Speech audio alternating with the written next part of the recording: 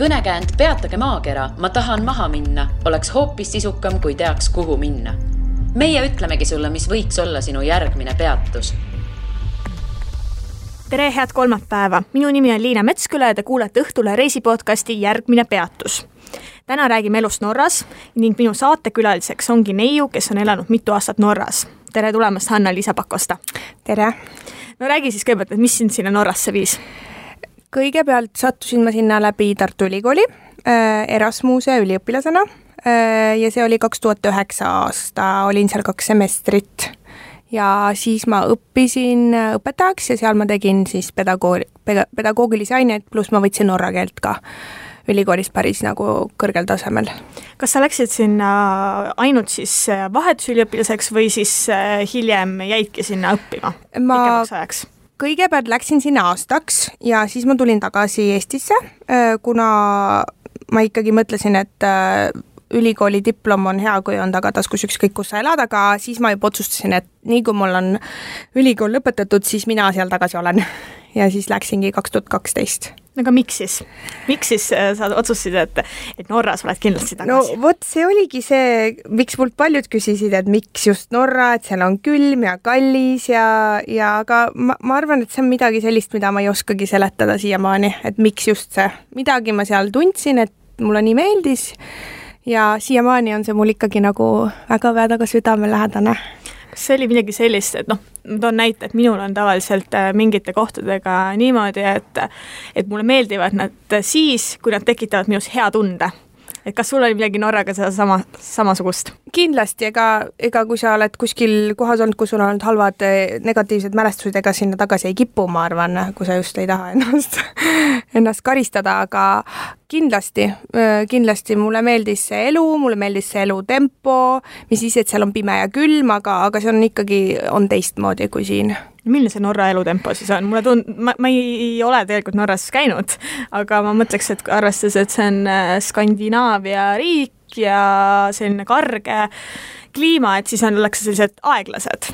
Jaa, võib-olla tõesti, aga nad on samas minu arust nagu palju avatumad ja sõbralikumad kui eestlased, aga muidugi on niimoodi, et hommikul tööle, õhtul töölt ära, hästi palju vaba aega, heaoluühiskond, kõik on väga reguleeritud, et selles suhtes on seal väga nagu turvaline olla ja elada, et ikkagi nädalavahetus on püha, tööväline aeg on püha, siis sind keegi ei torgi, eriti kui sa oled selline palgatööline nii-öelda.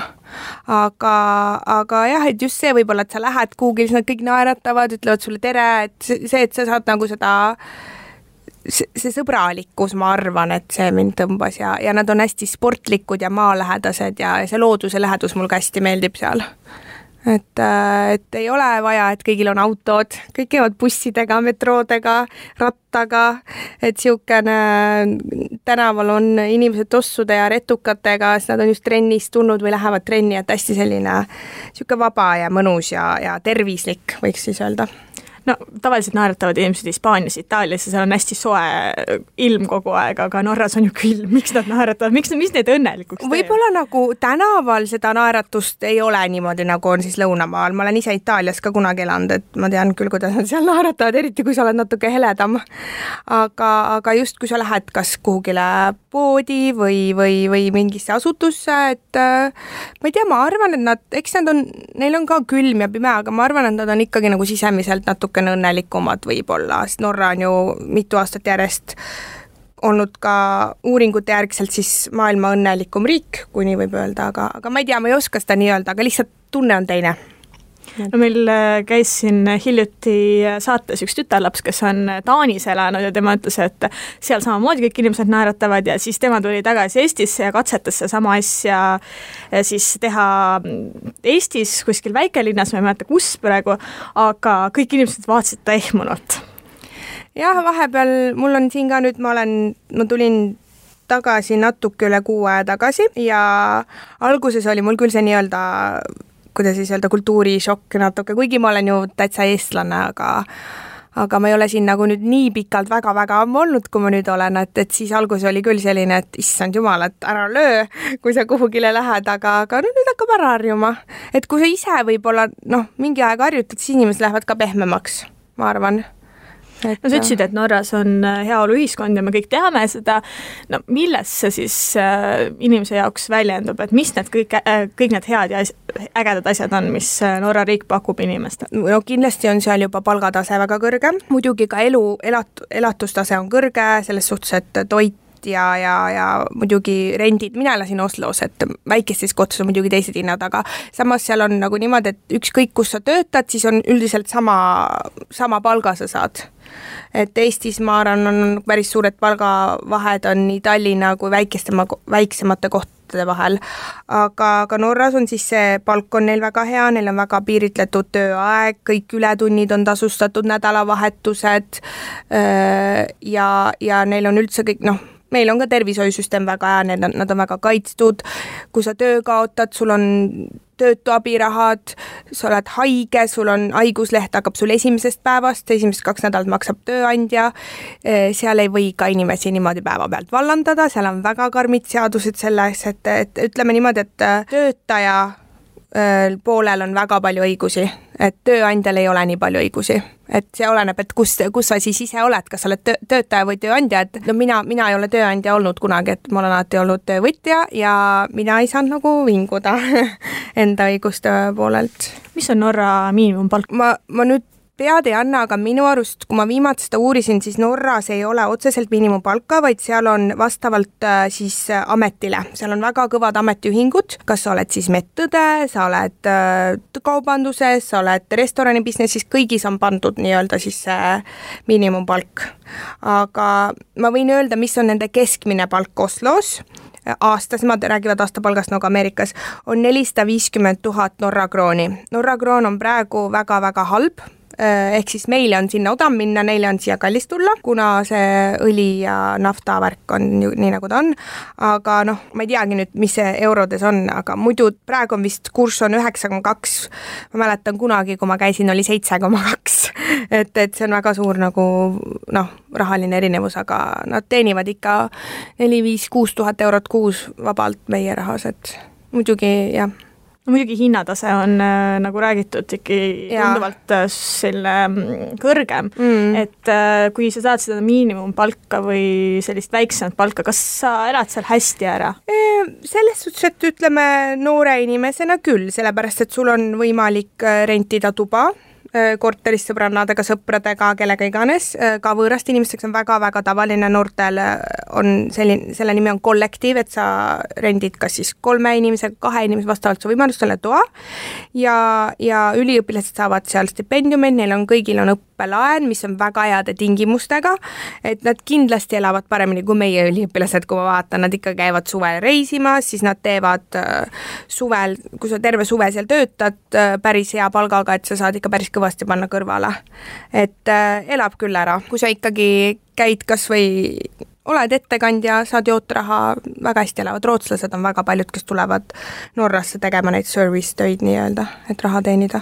Aga miks nad elavad siis niimoodi, miks nad jagavad seda korterit, et kas see on nagu selline nagu harjumus, et nii tehakse või on lihtsalt see odavam? Ei, see on odavam, selles suhtes, et kui sa ikka endale korteri üürid Oslo kesklinnas on ikka kallis, et see on ikka kõvasti odavam niimoodi. Seega nad peavad ikkagi jälgima seda, jaa, kindlasti,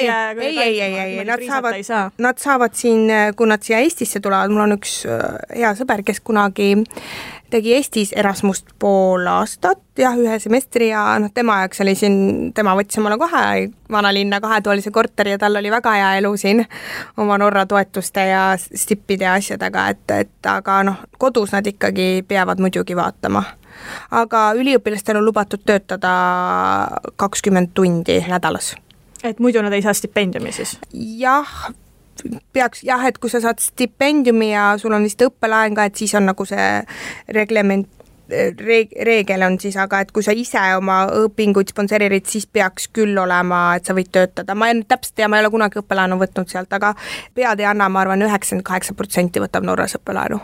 Kui kallis see õppimine seal on, et oskad sa mingisuguseid summasid või võrdlusi tuua? Riigiülikoolid on tasuta, nagu meil, aga kuna elu on kallis, siis üldiselt võetakse see õppelaen, et siis nagu elus püsida, eks ju, et nemad väga kodus ei ela, ühtegi inimest ei tunne, kes oleks kodus elanud ülikooli ajal, nad elavad kas ühikas või korterites või üksteisega aga eraülikoolid, näiteks nagu meil on EBS, seal on nagu BI, on siis business school, ma ausalt öeldes ei tea, palju see maksab, aga see on nagu ka era. Et siis nad saavad vist rohkem laenu, et kui sa nagu maksad ka enda õpingute eest. Ehk siis õppelaenu antakse lihtsalt ülikooli ajal elamiseks? Just, aga nendel on selles suhtes on hea süsteem, et õppelaen laekub iga kuu ja et saada järgmisel semestri õppelaenu, pead sa näitama, et sa oled 30 ainepunkti siis läbinud. Muidu sa jääd sellest ilma, et sa ei saa niisama nagu nii-öelda olla paberil üliõpilane ja siis mõnusalt õppelaenuga elada ja siis hea protsendiga sa tagasi maksta. Mul jäi vahepeal nüüd ikkagi kõrvu see, et pole eriti ühtegi sellist üliõpilast, kes oleksid elanud vanemate kodus, et miks see siis niimoodi on, et kas see on selline ühiskonna surve või kuidas see on? Skandinaavias üldiselt on jah niimoodi, et kui sa saad täisealiseks, siis sa nagu hakkad ise, lendad nii-öelda pesast välja, et mul oli üks vana kolleeg rääkis, et kui ta sai 18, siis ta vanemad kinkisid talle sünnipäevaks telgi vihjega, et nüüd võid hakata vaatama, et mis sust saab. Et jah. Tugev kontrast Itaaliale, sa ütlesid, sa oled Itaalias elanud. Ja väga. Et skandinaavlased on individualistid ja neil on vaja oma ruumi ja et nad ei ela jah niimoodi üksteisega koos kõik. Kuigi ma tean, et kui sa juba näiteks oled ülikooli ära lõpetanud ja oled võib-olla siis 25, et ma tean inimesi, kes näiteks elavad aasta kodus, töötavad, et panna võimalikult palju raha kõrvale ja näiteks siis, et neil on sissemaksuraha korteriks. Seda ma tean küll, et tehakse, aga see on niisugune, see on nagu plaan siis ja siis vanemad on nagu, et okei, saame aru, et aitame. Sest et ikkagi korterid on väga kallid, sissemaksuraha on 15% korterinnast, et see ei ole nagu niisama, et sa selle kuskilt leiad. Aga siis noored ikka ostavad ka korterit või mitte ainult ei rendi? Ja ostavad küll üldiselt siis, kui sa oled saanud omale kindla töökoha ja sul on kindel palk, sest muidu sa ei saa ju laenu. Norras on nüüd väga suur ühiskonnast, kes omab oma eluasemeid. Tüüritakse noorena aga neil on nagu selline, nagu et nad peavad kõike omama. Et sellepärast, et nad juba mõtlevad, kuna kinnisvara hinnad lähevad iga aastaga kõrgemaks ja kõrgemaks, et mõtlevad, et okei, ostan endale, maksan endale laenu, müün maha, teenin, ostan uue ja nii edasi, et seal on hästi selline, kui mina nüüd seal elasin, siis mult ka kõik küsisid, et kas sa üürid või omad, et see on nagu hästi selline, et kui sa juba mingis vanuses oled, et siis on hästi tavaline. Kas sa oskad öelda ka, et mis hinnaklassis need eluasemed seal on või on see päris keeruline küsimus? Ütleme, et Oslo on muidugi, ta ei ole nüüd väga palju suurem kui Tallinn, aga ta on ikkagi suurim linn Norras ja seal on kesklinn ja nii edasi ja kesklinn on nagu nii-öelda jagatud, et on parem osa ja halvem osa, et ma ei tea, 2-toaline korter, ütleme kesklinnas sellises normaalses, ma arvan 3 miljonit Norra krooni peab ikka kõvasti rohkem kui siin, mitu korda rohkem hinnad on. Samal ajal mulle meenub ajal, kui ma ise elasin Itaalias, Sitsiilias täpsemalt, et siis minu ülemus ostis Sitsiilia kesklinna 5-toalise korteri ja see oli vist äkki 60 000 eurot. See vajas küll remonti sisustamast, aga siiski, et võrreldes nüüd sama Itaalia ja Norra või siis ka Eesti, et siis on tegelikult täiesti nagu öö ja päev need. Siuke 5-toaline korter kesklinnas ilusas rajoonis remontimata maksab ikkagi mingi 5-6 miljonit. Et see remont tuleb sinna otsa, remont on väga kallis Norras, sest tööjõud on väga kallis, mida peenemalt sa teed, näiteks plaatimine, siukene spetsiifiline on hästi kallis. Et ma tean, et paljud noored ostavad omale nii-öelda sellise renoveerimisobjekti, nad kutsuvad seda, ja mõtlevad, et et teeme ise korda, aga mingeid asju seal ei võigi teha kõike ise, sest seal on nii reglementeeritud, sa pead kõik paberil panema, kes kus tegi, elektrik, sa ei võigi ise seal nokitseda, kuna muidu kindlustus ei maksa, kui midagi juhtub ja siis sa lihtsalt oled omadega pikali nii-öelda. Ja siis ikka vannitubade remondid on ikka mitusada 000 nokki ja Norra krooni, et see ei ole päris niimoodi, et ise teed. Seal on hästi nagu, sa pead teadma neid reegleid, et sa muidu väga nagu ämbrisse astuda. Aga lähme tagasi selle juurde, et sina läksid Norrasse elama, et Kõigepealt, et mida sa seal tegema hakkasid, peale siis ülikooli ja kui keeruline oli minna Norrasse elama, et kas see on niimoodi, et okei, ma nüüd lähen, ostan lennupileti ja siis seisan keset Norra kesklinna, et no vot, nüüd ma tulin, et hakkan elama siin. No mina läksin esiteks laevaga, sellepärast, et mina mõtlesin, mina nüüd kolin ja siis oli mu vend viis mind sinna autoga, nii et mul oli terve auto täis ja auto katus täis ja kõik oli mul seal autos, et kui sa ikkagi kolid, et siis mina ei suuda kolida ühe kohvriga, eriti Norrasse, kus on väga külm ja on palju asju vaja. Kuna ma olin seal elanud ja ma olin saanud ülikooli kaudu omale selle ID-numbri, see oli sest ID-number jääb sinule eluks ajaks, ükskõik kas sa seal elad või oled elanud 1 või 2 aastat, aga kuna mina olin selline väga korralik kodanik, siis mina andsin neile teada, et ma nüüd kolisin tagasi Eestisse, aga ID-number oli mul ikka, aga see oli siis nii-öelda nagu mitteaktiivne, ma pidin selle aktiveerima. Ja ega seal tegelikult, ma ütlen ausalt, mul ei olnud seal Eesti tuttavaid, mul olid seal ainult Norra sõbrannad, mu väga hea sõbranna aitas mul leida korteri, ma üritasin val pisikese ühetoalise korteri, kuna mul on koer, siis nii-öelda kollektiivi on raske loomaga. Kas sa võtsid koera kaasa Eestist? Ma võtsin koera Eestist kaasa, koer oli mul autos, kui ma sinna kolisin ja laevas. Ja siis korter oli olemas, nii et ma teadsin, kuhu ma lähen ja kuna mu ühikas oli olnud selle korterist umbes 100 meetrit, siis ma olin nagu väga tuntud selle rajooniga.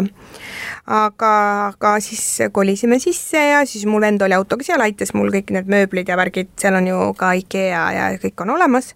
Ja siis oligi nagu teine asi, et okei, et tahaks nüüd teha omale mobiililepingut. Midagi ei saa teha, sellepärast, et sinu ID-number on aktiveerimata ja nemad ei saa vaadata sinu backgroundi nii-öelda, sellepärast, et nemad vaatavad, et ega see ole võlglane või et siis nad ei taha sulle nagu anda neid või lepinguid. No ja siis ma hakkasin nagu uurima, et kuidas ma siis selle aktiveerida saan, siis ega see ei olnud väga kerge. Nüüd ma muidugi seda tean, kuna ma olen selle läbi käinud, aga põhiline on see, et sa pead leidma omale töö ja siis sa pead minema oma töölepinguga sinna SCAT-östi, mis tegelikult on nagu maksuamet, aga nemad tegelevad sellega. Ja kõigepealt läksin mina politseisse, seisin 2 tundi järjekorras, siis öeldi mulle, aga te olete Euroopa Liidust, te ei pea siin seisma. Et minge kohe sinna miks keegi on 2 tundi tagasi, eks just, ja siis ma vaatasin seal, et huvitav, et kedagi nagu ei ole minu moodi, aga no jah, siis tööga läks mul mingi mõned nädalad, sest ma alguses mõtlesin, et jah, et nii kerge on, sest siis oli nagu jube kerge olnud, kui ma selle olin, aga aeg oli edasi läinud ja ei olnud enam nii kerge, aga siis ma ühe sõbranna kaudu sain ühte uude ettevõttesse tööle, kes tegeles ka Itaalia toidu impordiga ja siis ma sain kohe, et ma oskan itaalia keelt ja mul on seal elanud, et siis mul oli kohe nagu pluss olemas ja ma sain alguses lihtsalt abiks, aga mul oli täiesti ükskõik, mul oli vaja lepingut. Nii kui sul on see leping olemas, siis sa pead leppima omale aja kinni, sellepärast, et sa ei või sinna minna nii-öelda elavasse järjekorda, sul pannakse aeg. Ja kui ma lõpuks siis leidsin selle internetilehekülje, kus omal aega tuli panna, vaatasin, et aja sai 2 kuu pärast. Nii et nii kaua oli minul siis see Norra keeles on contant court, mis on siis see kaart, et sa saad laed raha peale, mis eesti keeles on, et ühesõnaga kunagi nagu meil oli simple kaart nii-öelda, et sa panid raha peale sinna. Just, ja et siis mul telefon oli olemas, sellega väga internet ei saanud, sest see läks kohe tühjaks see kaart. Et ja siis oligi, et alguses oledki ilma internetita ja siis käid kohvikus internetis ja sest et internetilepingut ei anta ka ennem, kui sul on aktiveeritud ID-number. Ja siis ma mäletan 5. detsember oli mul aeg ja siis ma viisin kõik oma dokumendid sinna ära, siis ma olin juba tööl ja mul oli mõned ütlevad, et on vaja ka siis nii-öelda seda korterilepingut või et näidata, et kus sa elad. Mõned ütlevad, ei, ma võtsin sellega kaasa ja siis mulle öeldi umbes, kui hea, saadame postiga koju, et siis nad saadavad postiga sulle selle kinnituse. Et siis sul on nagu, et sinu ID-number on aktiveeritud, aga ma olen kuulnud nüüd, et enam ei ole nii kerge saada ID-numbrid, et nüüd nad annavad mingi asja, mille nimi on D-number, mis on ajutine. Et kuna jah, võib-olla 2009 oli natukene nagu teised lood. Ja kui sa lähed sinna üliõpilaseks, siis kui sul on ülikoolist paberid, siis on kõik väga hea. Sa ei pea mingit töödega näitama. Kui kerge või raske on töölepingut saada? Et kas nad kohe on valmis tegema seal töölepingu või nad pigem püüavad sellest kõrvale hiilida? Selles suhtes, et Norras peab olema tööleping. Seal on väga kõrged suured trahvid, kui sul ei ole. Minul oli kerge selles suhtes, et ma rääkisin oma ülemusega ära, järgmine päev ta helistas, et ta tahaks mind tööle võtta ja siis kohe tehti leping. Aga ma ei saa nüüd öelda täiesti nii-öelda inimesega, kes täiesti läheb suvaliselt otsast, kuna ma ikkagi rääkisin väga hästi norra keelt ja ma olin seal elanud ja mu sõbranna töötas ka seal, et mul on natukene nagu teine situatsioon võib-olla siis nendest, kes täiesti nullist tulevad. Et mul oli küll see kerge. Et nad pigem siis niimoodi suure hurraaga kohe välismaalasi ei hakka tööle võtma, et sul peab olema ikkagi mingi taust seal juures. Jah, kindlasti see aitab, aga igal inimesel on erinev kogemus, et saab ja ei saa. Ma mäletan, ma ülikooli ajal töötasin ka. Ja siis ma töötasin rendifirmas, ehk siis ma läksin sinna firmas, ütlesin, ma tahaks tööd ja siis ma ei räägin norra keelt veel, aga ma ütlesin, et ma käin kursustel. Ja siis mingi aeg me hakkasime rääkima, et siis ma käisin põhiliselt lasteaedades, kuna mul oli pedagoogika siis õpingud just pooleli, et siis mind nagu saadeti erinevatesse lasteaedadesse. Aga ma ütlen, nendel viimastel aastatel on see olukord seal väga muutunud. Euroopas on nagu ta on, hästi paljud tulevad Skandinaaviasse ja arvavad, et seal on nagu nüüd kõik roheline muru ja nii edasi, mis seal ka on, muidugi väga ilus on seal, aga et see ei ole nüüd päris niimoodi, et see on nagu võib-olla kunagi oli see American Dream oli, kes läksid Ameerikasse, et lähed sinna ja siis kõik on tore, et aga ei ole päris niimoodi, et ikkagi pead ise nagu pingutama ja vaatama ja et keel on alati nagu väga-väga hea osata. Et see toob, on ikka väga palju rohkem plusspunkte, et seal suuremad töövõimalused ja nii edasi. Aga korterileping, et kui keeruline või kerge oli seda saada, et kas nad on kohe nõus niimoodi lühemaks ajaks andma või võtsid see mingi pika lepingu? Norras on niimoodi, et tavaliselt on, kas on siis mingisugune ajaline leping, ütleme mõned aastad, või siis on, mis see siis on eesti keeles piiramatu ajaga, aga seal on alati niimoodi, et on 3 kuud etteteatamise aeg, et kui mina soovin lõpetada, siis ma pean ütlema 3 kuud ette või kui omanik soovib. Et tegelikult sul on siis nii-öelda unlimited, aga tegelikult on ju reaalselt sul 3-kuuline leping, sest et kui sulle öeldakse, siis sa pead sealt ära minema 3 kuu. Alati on kalendri esimene päev tavaliselt või kalendrikuu on nagu. Minul korteriga vedas, sellepärast et kuna norra keelt ma oskasin, ma teadsin, kus korterikuulutused on, siis ma sain Eestis neid vaadata. Ja mu väga hea sõbranna, kes on kohalik, tema käis mul neid korterid vaatamas siis, sest ma ei saanud kogu aeg ju sõita sinna. Ja see viimane korter, mida ma väga-väga tahtsin ja mille ma sain ka, ta helistas mulle kohe peale seda, seal on nagu open house tehakse.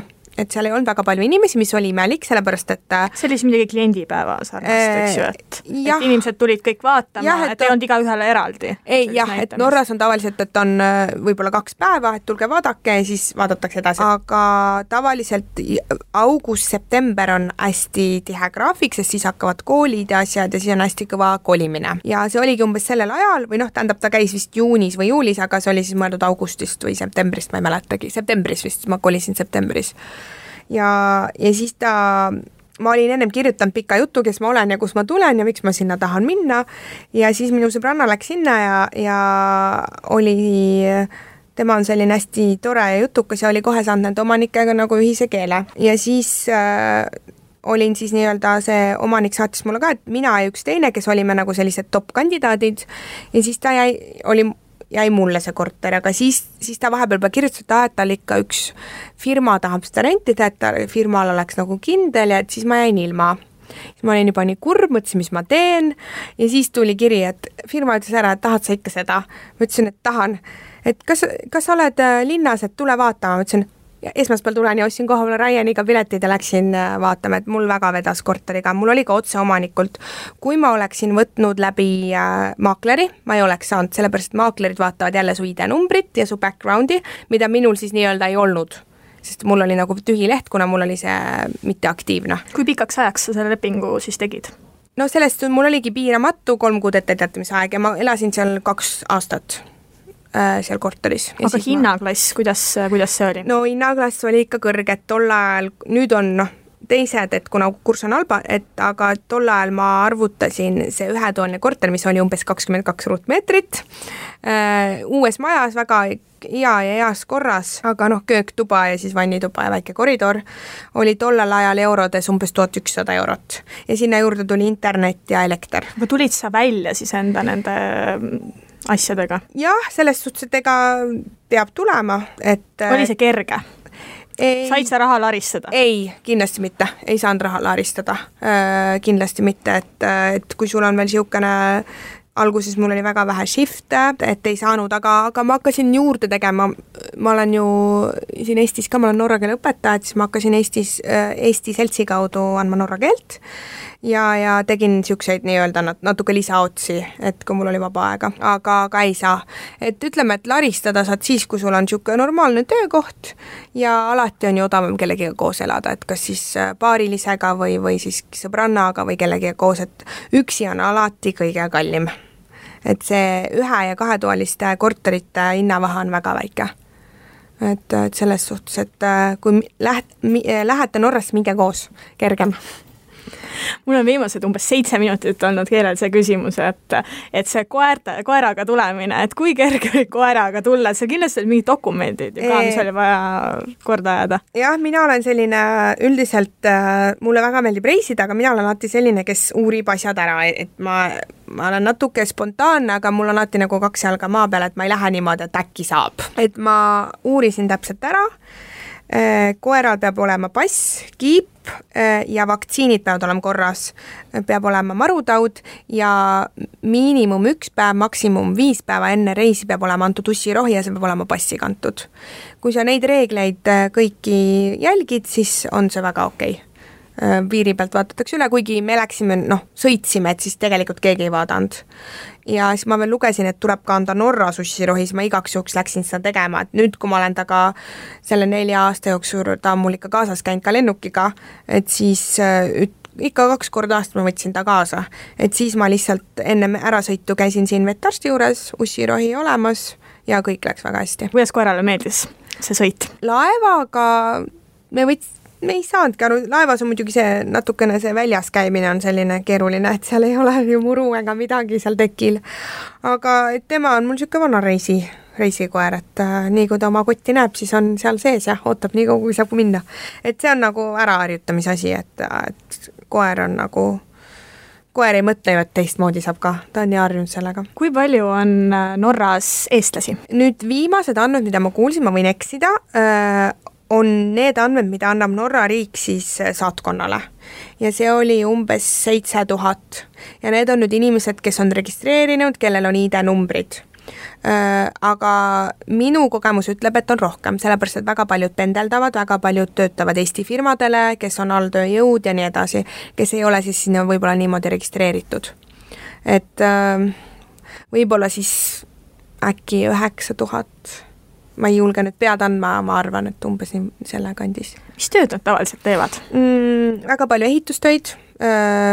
Eestist ju tellitakse väga palju neid moodulmajasi, saunad, palkmajad, igasugused ehitustööd, ka mööbli, monteerimised, köögid, et see on põhiliselt. Kas ja kui palju sa eestlastega seal Oslos elades kokku üldse puutusid?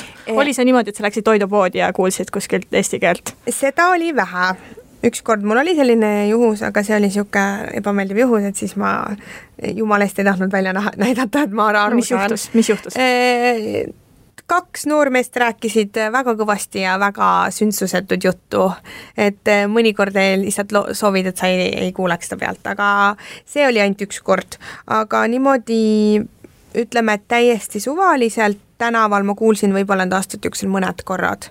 Aga kuna ma siiamaani olen Eesti selts Norras juhatuses ja ma andsin norra keele tunde eestlastele, et siis minul oli väga tihe siis nii-öelda connection siis eestlastega ja mul on ka seal mõned Eesti sõbrannad, kes seal juba elavad mitu aastat ja mõned on läinud ja tulnud, et ikka oli. Eesti keelt ikka sai rääkida küll. Kui palju nad hoiavad üldse kokku? Me teame ju, et osades riikides on niimoodi, et eestlased, kes elavad seal, hoiavad väga kokku, et kuidas Norraga on, et kas hoiti ka kokku või pigem Norraga on nüüd niimoodi, et eestlased, kes seal on ikkagi kolinud Eestist. Et seal ei ole nii-öelda 2. ja 3. põlve eestlasi. Et need lapsed, kes seal on sündinud, on pisikesed. Vähemalt minu kogemus, et ma ei tunne külgi sealt kedagi, kes on võib-olla Eesti peres sündinud ja ütleme täiskasvanud juba.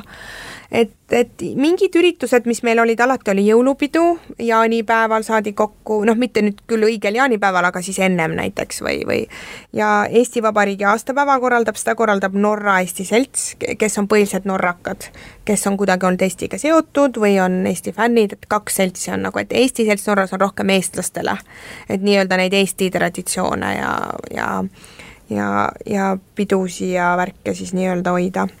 Et nii ja naa, et kui on jõulupidu, see on alati hästi tore ja kõik, aga et seda seltsi asjandust ei ole tegelikult väga kerge, et eestlane ei ole ikkagi selline eestlane on natuke nagu skandinaavlane.